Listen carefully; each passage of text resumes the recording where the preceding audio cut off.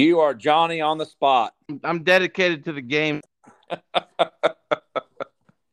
Can you imagine what the world would have thought if they would have heard the other 45 minutes that we recorded the other day? I don't know. They will never know, but Dave Geyer will know. We'll start off by telling a little story about you. What year was it that you helped me that fall? Fall of 2003. Anybody that says that Dave Geyer needed Wyatt Baker back in the day to get one right, or Charlie Wilson. Yeah. Jason's a stud. We love him, but Dave Geyer has been able to get one right since he came out of the womb almost. So he was the butter smooth clip job on old Blue Roan that Paul Clapp slaps grand champion at the 2003 American Royal. And I was lucky enough, or Dave was like hard up enough that he allowed me to work for him for a few weeks. Yeah. And it was awesome. I mean, as a young lad growing up in the streets of South Central LA, I just never envisioned myself working for the Dave Geyer in the 90s. And by golly, in the fall of 2003, that dream came true. I don't mind if you offend me, Dave. I would prefer that you offend me. Tell all these folks what I was really like back in the day. Hey, he was no different than he is today, to be honest with you. I mean, and that is gosh honest truth. The kid had vision, and that's where I do compliment him, because he was the one that brought social media to the livestock business. But back in the day, I remember because we was at the old farm is where we were at, as were my old home places where I was born and raised at when Matt helped me. But and then I remember one time I clipped a steer and turned him out, and I think, if I'm not mistaken, you sold that calf, and I don't know, there was some deal that I just remember the price being, and you were like, you what? I'm like, well, that's the deal I'll do with you. And it was almost that's how rookie I was, Dave. I just didn't know that there was a price over which you would make a little bit and then split with a young punk like me. Honestly, I was just so rookie and juvenile, and I'd just been trading calves with this little old guy by the name of Troy Polyak, and we didn't know what the heck we were doing. We just kept lucking out that fall. I mean, we lucked into that blue steer, and then we lucked into a little cow they called DJS Cherry 205. And then before I came to help you, I was clipping a sale down in Russell, Kansas at the Dietz and Olson, and there was a little steer that my old dear Papa Bear Phil put me in a headlock, and I think I sold him to him for $500 over what I had in him. That steer goes on to win Badger Kickoff and Sioux Empire that year. But the young punks were young and energetic and aggressive, and also very, very lucky, because we didn't deserve any of the fortunate things that happened to us that fall. I remember trying to get you at that time. I remember trying to get you to grab your dad's shirt tail and just ride like the wind. And you wanted to be your own person, and you definitely did that. Hey, to be honest with you, I mean, I don't know. There's probably a little bit of confusion out there. I got nothing but respect for my old man's career. Oh, yeah. He's done really well for himself from the days whenever he was changing my dirty diapers all the way through the mid-2000s or mid-teens, I guess I should say. But I do have one story that I'd like to share with the audience. It's fresh in my mind from the other day. Just talking about my social media kind of platforms. Back in 2008-9 time period, a customer of mine who had just spoke with the LF office to, let me grab my notes here, to Phil's girlfriend, secretary, and lover, Mary Showalter. Mary said they weren't interested in this social media game. They were just like, we don't really like to do that. We like our print ads. And I went to bed each night that spring praying to the Almighty that they would continue to not care for social media, because it was the only thing that allowed me to kind of break away and do my own thing. It was free. I like free advertising, and that's not anything new today in the year 2022, but it was kind of edgy in 2008 that you wouldn't do print advertising. It probably wasn't 100% effective that year or those couple of years, but over the course of the long haul, I don't think there's much doubt that I still like looking at an August edition of the show circuit, and that's the one issue I will look at pretty aggressively. But I I saw I seen you do a Snapchat or something the other day on the Show Circuit magazine, yep, and I got right here in my office the first edition, first edition, first magazine ever printed by Show Circuit. It's right here in my office. maybe you could give a little background on how they designed those ads back in the day. Hey, back then, they used to do it on a basically a tripod with a big piece of paper on hanging on the wall or whatever. That's how they done it. I mean, if you misspelt something, you actually had to cut out the letter and replace it. I That's started. amazing. Yeah, it's changed. I know what a story I was going to tell you about the magazine. And Roland needs to do a podcast with you sometime. But I'll tell you Yep. one story about the magazine was the first color ad that was ever ran in the Show Circuit magazine. I shouldn't say the first one, but the first magazine that was ever printed that there was a color ad in. And I'd have to go back and look. I can't remember what year it was, but myself and Bill Cody ran a full color ad in the same magazine on the same month. And I remember Kent Haberger calling me up, and I mean, it was one of them conversations, just like, how in the hell do you afford that type of conversation? And because back then you paid by the color, Oh and yeah, four color and is what. yeah, Yeah, four color. Mm-hmm. dadgummit, it was expensive, or what we thought was expensive back then. But yeah, but boy, Kent, he just couldn't get over that. Dadgummit, I'm gonna have to do that now, and that's gonna cost more money. And heck, if we all knew Kent, he We was. need to we need to track down a group of friends that could tell some old stories about Kent Haviger. Man, that guy was awesome. Oh If yeah. I'm the guy that likes to play around and have a good time right now, Kent Haviger was two in 2005 to whatever. I mean, in that range, he was always goofing off and having a good time. Yeah, similar Hey, to Rick Fry too, you know. So oh yeah. Going back to you helping me. I'm not sure if it was that fall or the fall before, but they would be able to tell you there was two kids that showed up at my house, and I don't know if it was the fall you were there or not. But anyway, there was two kids by the name of Nate Tyson.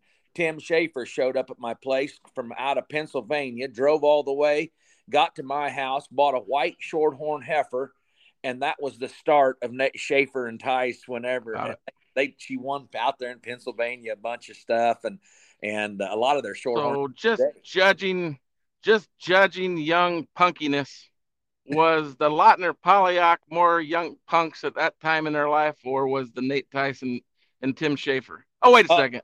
I want to answer this question. There's no way that those guys were worse than me and Troy. They no, were. They've obviously went on to huge things, and we're just sitting over here in the fan stand in the bleachers and watching their cattle win. I'm sure they weren't as punky as me and Troy were back in the day. yeah, you and Troy will get that award. Hey, let me tell you another story. You mentioned your dad. I got to tell you this story because I just got to tell it because you won't you'll I can't believe. wait. All right, your dad back in the day. This would have been in the late '90s. I'm not. I'd have to look and see. But anyway, in the late '90s, me and your dad, we'd done some business together. One day, him and a guy by the name, he called him Professor, which whoever out there might know who Professor was. Oh, Chris Schilling, Jefferson, Iowa. He actually passed away about 10 years ago. But yeah, he's like Kevin Morrow type. He liked to burn them heaters one after another. That was him. Okay, so your dad and the professor comes pulling in the drive at that place I lived in Tipton, Indiana, and they come pulling in the drive and had five calves on the trailer, and he dumps those calves off, and I mean he basically just dumps them off, and I sell them, and I don't remember if how they sold, if they were high or anything like that, but he dumps five calves off. He tells me what they are, and the next thing you know, they leave and drive all night. I tried to get him to stay, but nope. Professor says he was going to drive back because it was late night when they got there. So I sell the calves. Now, fast forward to that summer, One of them wins Illinois State Fair for the Dreyer family. Mm. And I get a phone call after that that says, "Hey, that calf's not a bull. He's a totally tuned." Well, I kind of blew it off. This is old day stuff here. I kind of blew it off and said, "Hey, it don't matter. He's won. It's over with." Well, another one of those five goes on and wins Denver for Chad Day. This would have had to have been in '99 because he won Denver in 2000. I'll bet you that was a totally tuned also, Dave, huh? Then Phil calls me on after this one wins Denver, and he said, "Hey, that's not a full flush. That's a totally tuned." And I'm like, "Listen, you told me what they were the day you dropped them off." I said, "So they are what they are." He goes, "Yeah," but he said, "Them totally tunes, they wasn't as valuable then." he said he said they are now, and he wanted to advertise them. We could compare that to a modern day situation. I Uh, mean, in your heart of hearts, Dave, this is just a real question on a real podcast. But do you feel like they were really D-bull or full flush, or do you feel like they were really totally tunes? he was, but looking back, they were definitely totally tunes. There ain't no doubt in my mind. So Phil really can't complain whenever Red Rocky gets called a one oak on accident. He really can't complain because he's played that game before. Down, I only wrote 2 show notes from the other day that I dang sure wanted to get into this podcast. But Okay. here's my 2014 story. Yeah. I had a friend of mine from Southern Iowa by the name of Tracy Goretzka give me a Yeah. text message saying he had 2 bull calves that he wanted me to come down and take a look at. Out of a new Ollie Heatwave donor that he had. I mean, she'd had a monopoly or 2 that had won in the Texas market, but just really kind of getting her legs underneath her, kind of similar to a Margot of today. But anyways, back in 2014, Tracy had a litter of half a dozen bull calves, and a couple of them were monopolies, a couple of them were MABs, and a couple of them were walks loans. So, anyways, at that time, and I'm going to story, and some people may believe it, and some people might say he's just making that up. But it's probably a story that looks poorly upon myself. So I got this MAB bull out of 805 that looks pretty stout, kind of my kind. Then a Walks Alone 805, also very nice, high quality. February born bull calves running around the pastures. They both look really nice. And I'm not saying visually I made the wrong choice that day, but here's what I thought in my head, and maybe you could relate to this. At that point in 2014, it was really simple. MAB was hot and Walks Alone was not. The And you MAB picked. bull's name ended up being One in the Chamber, and the Yep. Walks Alone bull that I passed on ended up being Here I Am. Have you ever heard of Here I Am, Dave?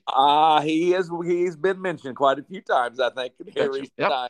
So, I mean, honestly, that's a story that some of my non fans could capture on.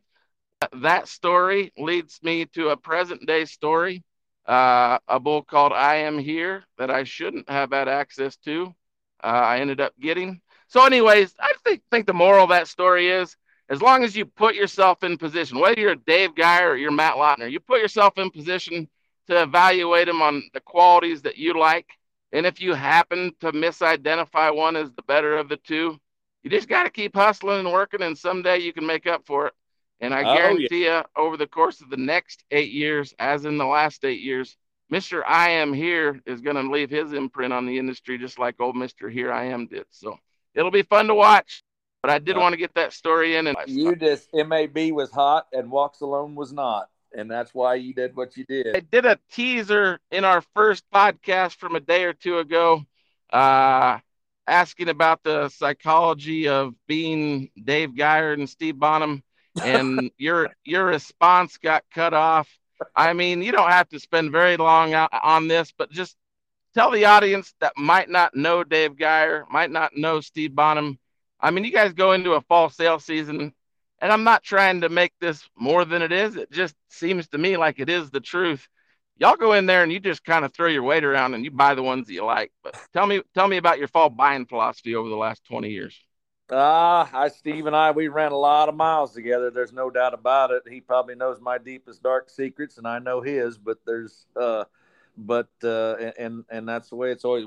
We're always ran together, and we've used each of us have used each other to our benefits, Sure. and we see something we like that's more state fair northern size. It's probably more directed towards me, and if there's something that's more southern style or southern sized, obviously, you know, he gets probably the upper hand there. And but I mean, it's worked good for both of us. But you know, anytime we see a calf, we have to ask ourselves if that calf's ever going to come back and haunt us.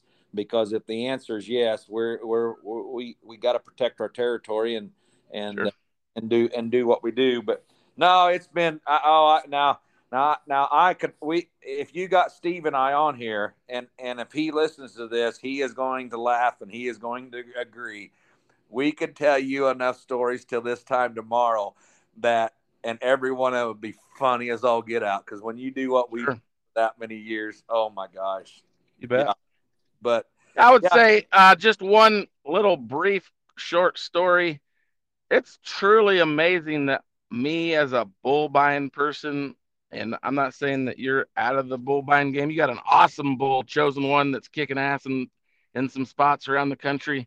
But you as a steer buying guy, I mean, you get out there in a pasture, just say at Dennis Zendel's in the middle of Illinois, for me in the middle of the spring, and I'm supposed to tell at 2 or 3 months or even younger. I bought bulls as young as 2 days old this spring.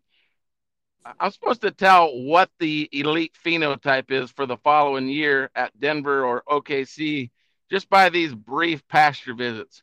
And you into the fall, you're supposed to tell what a steer is going to look like in September, October of the previous year at August, September endpoints or Kansas City endpoints or Denver endpoints. It's just, I'm not saying that we all peg them correctly or 100% of the time, oh but that is truly amazing that you're, let's say your top 10 favorites and Todd Caldwell's top 10 favorites, they might be slightly different, but then you guys' phenotype favorites will go head to head at these Midwest State Fairs 10 or 11, 12 months later. And it's just, that's a truly unique thing to look at a 300 or 400 pound calf. And then you're going to compare notes at 1,400 pounds and see whose opinion was correct. So it's well, just, and you're exactly right. And I've actually changed a little bit to meet with times. And Steve was the one that boy he gave me a hard time there for a couple years in a row. He's like, "Guy, you got to start changing. They got to be purtier. They got to be." Because I was always one of them. mm-hmm, People that knew me, they'd always say that one right there is a Geyer kind or whatever. And if mm-hmm. he said that, he was probably chunky, chubby, short and low to the ground, and just burly looking, you know. People that don't know you or that don't interact on a daily basis with the club calf thing, but do listen to this podcast. I mean, the Dave Geyer, Steve Bonham, Todd Caldwell kind, they fit into a box for me. That's that burly, husky, big backed, really woofy kind. Whereas a Tracy Gretzka or a Kent Haberger or maybe a Nelson England kind would be more that pretty phenotype calf with a horse neck and maybe just a little less muscle, but also probably a little prettier shoulder, I guess. Yeah. I mean, that's just my humble appraisal. Maybe you've changed with the years, but that's when you say Geyer's kind, that's what leaps into my mind. But Oh yeah. obviously, as trends change, a guy has to, you know, you can't just be stubborn and stick with this kind just because you like it. You Yeah. obviously probably have changed your type and kind through the years. So go ahead. Oh Sorry yeah. for interrupting. No, and I've kind of went back to those old chubby days because whenever someone calls me up and says they got one and they talk about how freak necked and good looking he is, I almost turns my stomach a little bit because man, I mean them things I just want them stouter. And Steve's forced me into finding a happy medium because he was always he says hey we got to change this a little bit because he used to pick him the same way and so Sure. we've kind of hit a happy medium Yeah, but I mean, I don't want to beat a dead horse like Brad Hook, but real quick, I mean that Purdy prospect kind can make a guy second guess himself at prospect time, oh yeah. at fat steer time. Those huskier ones, they feed better. They just show more turn to their top and that extra muscle and power. It just seems like those judges gravitate towards a husky one at fat steer time, whereas sometimes you'll get out Purdy'd at the prospect time. Oh yeah, and that's exactly right. And far as us around here, we've always kept focus, and we make it clear to our customers they got to stay focused on summertime, because if they want to win a prospect show, they need to tell us up front, because Sure. that's probably not our goal. I do want you to tell the story as clearly as you can remember it on the Red Rocky steer. There's been a lot of excitement about that calf. He won Denver. He never got prospected. He went to one show, and the Shockey family Yeah. one of the toughest Denvers there's ever been. It's personal to me because I sold the calf to you, and my buddy Dan Snedden from Ogden, Iowa, raised that calf out of a $4,250 hairy bear shorthorn cow. And I guess unique to the day, 7 years later, that steer becomes a bull named Red Rocky, and then goes on to be Grand Louisville. The Jacobson family wins Louisville with a Rick Fry steer, actually, Red Rocky, gold colored calf. And then this past February, reserve at Fort Worth was the Red Rocky shorthorn from Nelly that Todd Shireman raises. So, I mean, 7 years after he wins a steer show, that little old steer became a bull, and still, one of the top two or three Red Bulls in the marketplace, probably the top bull at Lautner Farms. So you're welcome, Phil, but go ahead and tell your story, Dave. Well, that steer in Louisville of Jacobson's, that was actually Tracy Gretzka and Steve that done that, but he was still a Red Rocky. But I tell Sure. you, I remember pulling in there. You had called me, and I remember pulling in there, and it wasn't the fact of if I was going to buy him, it was how much I was going to have to write the check for at first glance, because I'm telling you, you Yeah. talk about big body. I mean, he honestly looked like the day that that I looked at him on day one is exactly the way he looked in Denver when he won Denver, just Yeah. bigger. And there was absolutely not 1 ounce of difference. And when he won Denver, I think most people will tell you he won Denver for fun. It was him and the Sure. rest of the crowd. But Just to tell a unique story, I've told this to Dan Snedden, the breeder, before. After he wins Denver, me and Dan were visiting. And I guarantee it, a little old Red Rocky, if Dan would have chosen to keep him for his own kiddos, he would have weighed about 1,240 pounds in July at the Boone County, Iowa County Fair. And he needed to go to Geyer, or he needed to go to Steve. And y'all made him into a Denver champion. And, I hope my kiddos can get the chance to show a calf of that caliber someday at Denver. But that was dang sure the right situation to get him into. And that's also, as people are out breeding their cattle, that's probably something they need to keep in mind is not every calf fits into a particular box. You need to try to get them into the best situations so they can give you that most optimum. 100%, 100%. Show circuit online sales. Y'all have a heck of a team at SCO, and it's just one of them situations. I gave Brad Otto a hard time on one of his first interviews on my podcast. At Dave Geyer, Brad Otto, Dave Stoltz, and Rick Fry and Roland, y'all just knew that there was a demand as the internet progressed. Y'all knew that just like a guy was going to need gasoline powered cars or inventing bread, you guys knew that there was a demand there and you were going to get wealthy off of it someday. I mean, just tell about the SEO journey as long or as short as you'd like, and we'll kind of wrap up the show for the day. No, it's we've already covered it. It's been a good ride, and it's been a lot of hard work, but it's truthfully the team behind it. Just recently, SCO took on Vegas here a couple weeks ago. How about that? Now, specifically, I need to ask you. I know that Brad Otto is a good man. But that man has a slight gambling addiction. Did you hear if he did you, did you hear if he came out ahead or below after his week at Vegas? Oh no, he come out good on the deal. He was doing real good until me and Lucy and him and Carol ate breakfast one morning there on the last morning we were there, and I'd actually been busy and hadn't gambled too much, but I was up 1,600 and had $1,600 worth of chips in my pocket, and he was up about 5,000, and we went and lost 1,500, and we said that's enough, and we left Vegas. Yeah. You bet. But he was still up good. Charlie was up good. I think Adam was up good. Yep. That freaking Charlie, you talk about addiction. Now that might have been him. Devin was pulling him away from the table. We No had fun. kidding. I knew Charlie for a few years, and heck, I never knew he was a gambler. Uh, he I have a wasn't unique until then. story. I know that to be in the show cattle game, to be in the club calf business, you have to be a bit of a gambler. But Yeah. me and my wife are slated to go to Vegas from June 8th till June 13th. We try to go there every year. We have 3 kids, so it doesn't always work out. But in the 10 or 12 years we've been going since we met, I've played 0 games of blackjack. I'm not a gambler, I guess, as far as cards go. All my gambles are on bulls and whatnot. But I'm like probably the only club calf person in America that doesn't actually go to a casino and play the games. I just go to Vegas to sit by the pool, watch shows, and watch all the pretty ladies running around in bikinis.